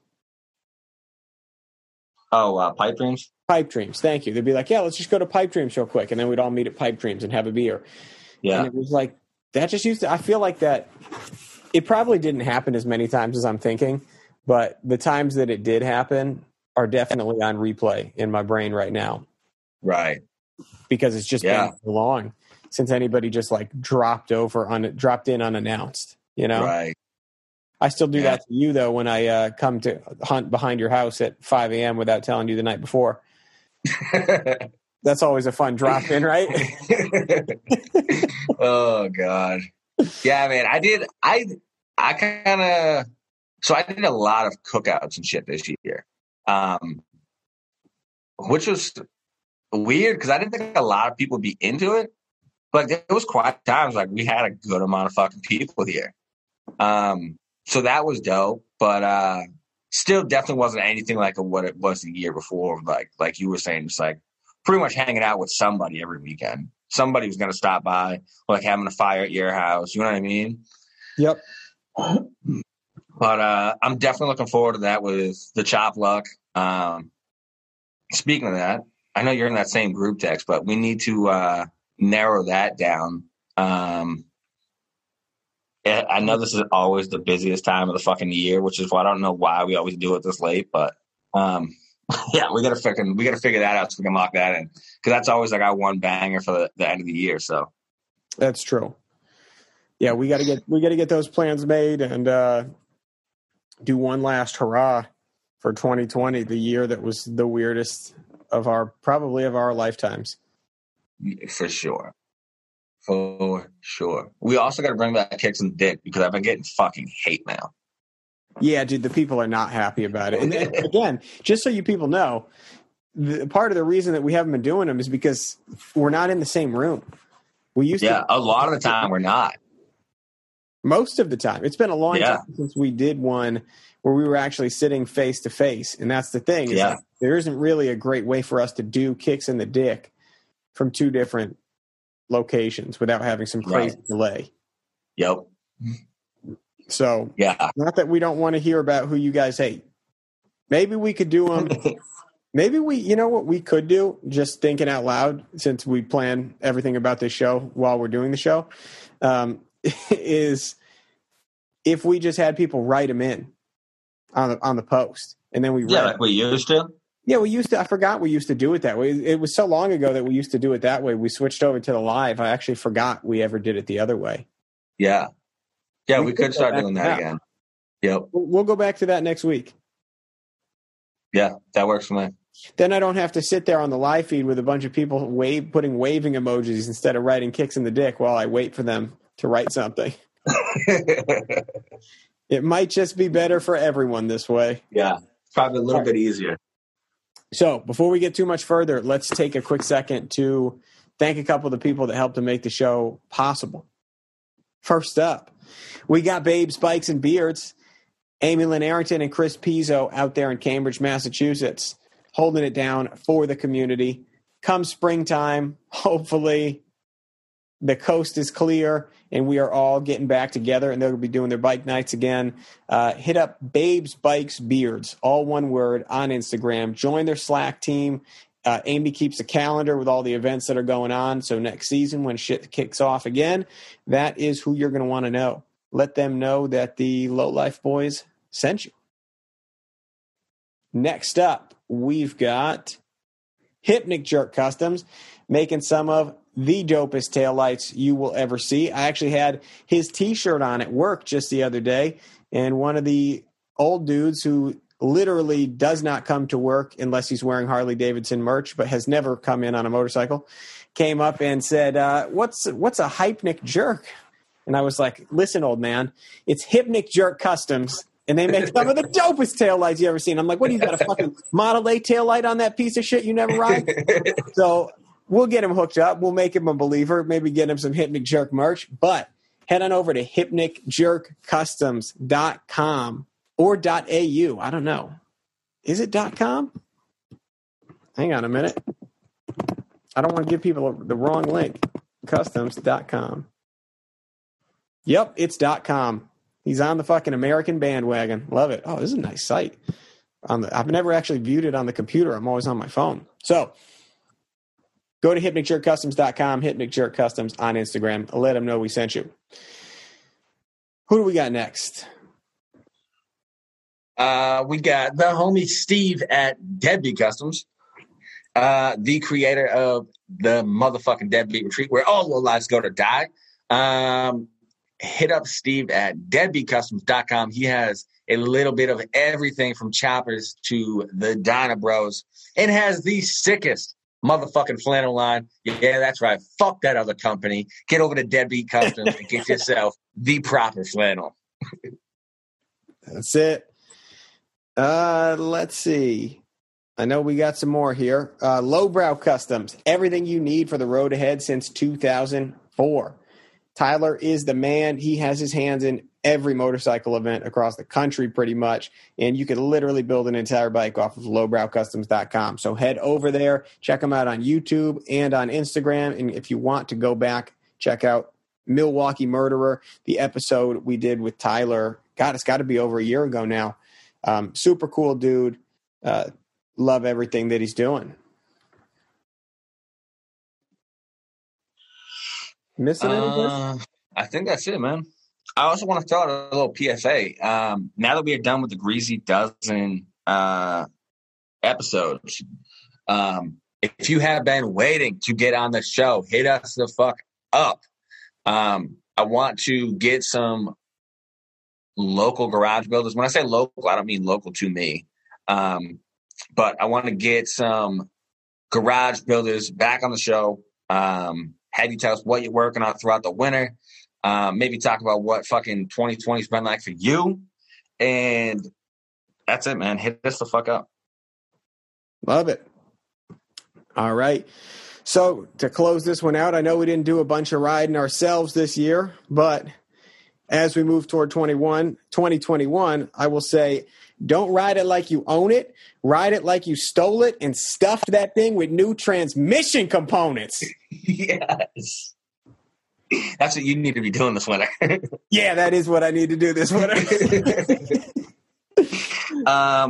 So one more time before we close this out, the Greasy Dozen digital release. Listen, guys, it is tomorrow night. Just get over to Facebook, type in Greasy Dozen digital show. It'll come up. It is going to be November 14th. The live will start at 7 p.m. Eastern time. Get the fuck over there and show some goddamn support. Love it. That's all I got. You got any more announcements? No, I think that's all we got for the time being. What do you got for these people? Take them into their weekend. It's Friday Don't watch the digital release. You'll get jumped the next show by me and Grease. Yeah. We can get it on. Who want war? I'm so fucked up in this place. I can't feel my face, my face. You can call the law. They ain't gonna come. I'm so fucked up in this place. I can't feel my face, my face. I'm crazy. All my people crazy. I'm crazy. All my people crazy. Run and get your gun, son. You don't want none. I'm so fucked up in this place. I can't feel my face, my face. 1 year, 3 #1 albums. Still gotta deal with this fuck shit. I did more in 1 year than you'll do in your career. I never see so many dudes suck dick. I bet you feel real safe typing all that shit on Facebook, but I don't ever see your face in public. And if I do, all of a sudden now you wanna be buddies. That's funny, won't you talking that tough shit? Click bang, motherfucker, I don't play no games. Crazy white boy, David Ray, Alex Kang. Made a lane, paved the way, then I came, give it flame. Went state to state, now everybody knows the name. Let it rain, fuck haystack, let him hang. Turn it up, let it bang. What the fuck were you saying? Okay, I'm so numb to this game. I'm so numb to this game. Everywhere I go, on the road, every show, I feel like I'm losing my soul. People come and go, just so they can see me on stage. I feel like I'm locked in a cage. Man, I miss the days, working 9 to 5 for some pay. Feel like I'm about to go crazy. Keep my boots laced, trying to keep pace. Moving so fast that I can't feel my face. We can get it on. Who want war? I'm so fucked up in this place. I can't feel my face, my face. You can call the law. They ain't gonna come. I'm so fucked up in this place. I can't feel my face, my face. I'm crazy. All my people crazy. I'm crazy. All my people crazy. Run and get your gun, son. You don't want none. I'm so fucked up in this place. I can't feel my face, my face. Another year, another #1 album. Another album that you can't fuck with. These people wanna see me fail, end up in jail, but I'm still here, so I guess it's tough shit. Dudes I never heard of till they mention my name. Try to get your buzz, some attention and fame. Probably sell your butt for $1 and some change. Someone tell me what the fuck's up with the game, yeah. Click bang, motherfucker die, go to hell. Kill shotgun Shane with his own shotgun shell. Anything you put out, not gon' sell. You be better off with a job at Taco Bell, eh? I'm on top of the game, looking down, pick your name. Make sure they never see the light of day. They talk a good one, but they ain't what they say. If I catch you at the light, bet you fucking run away.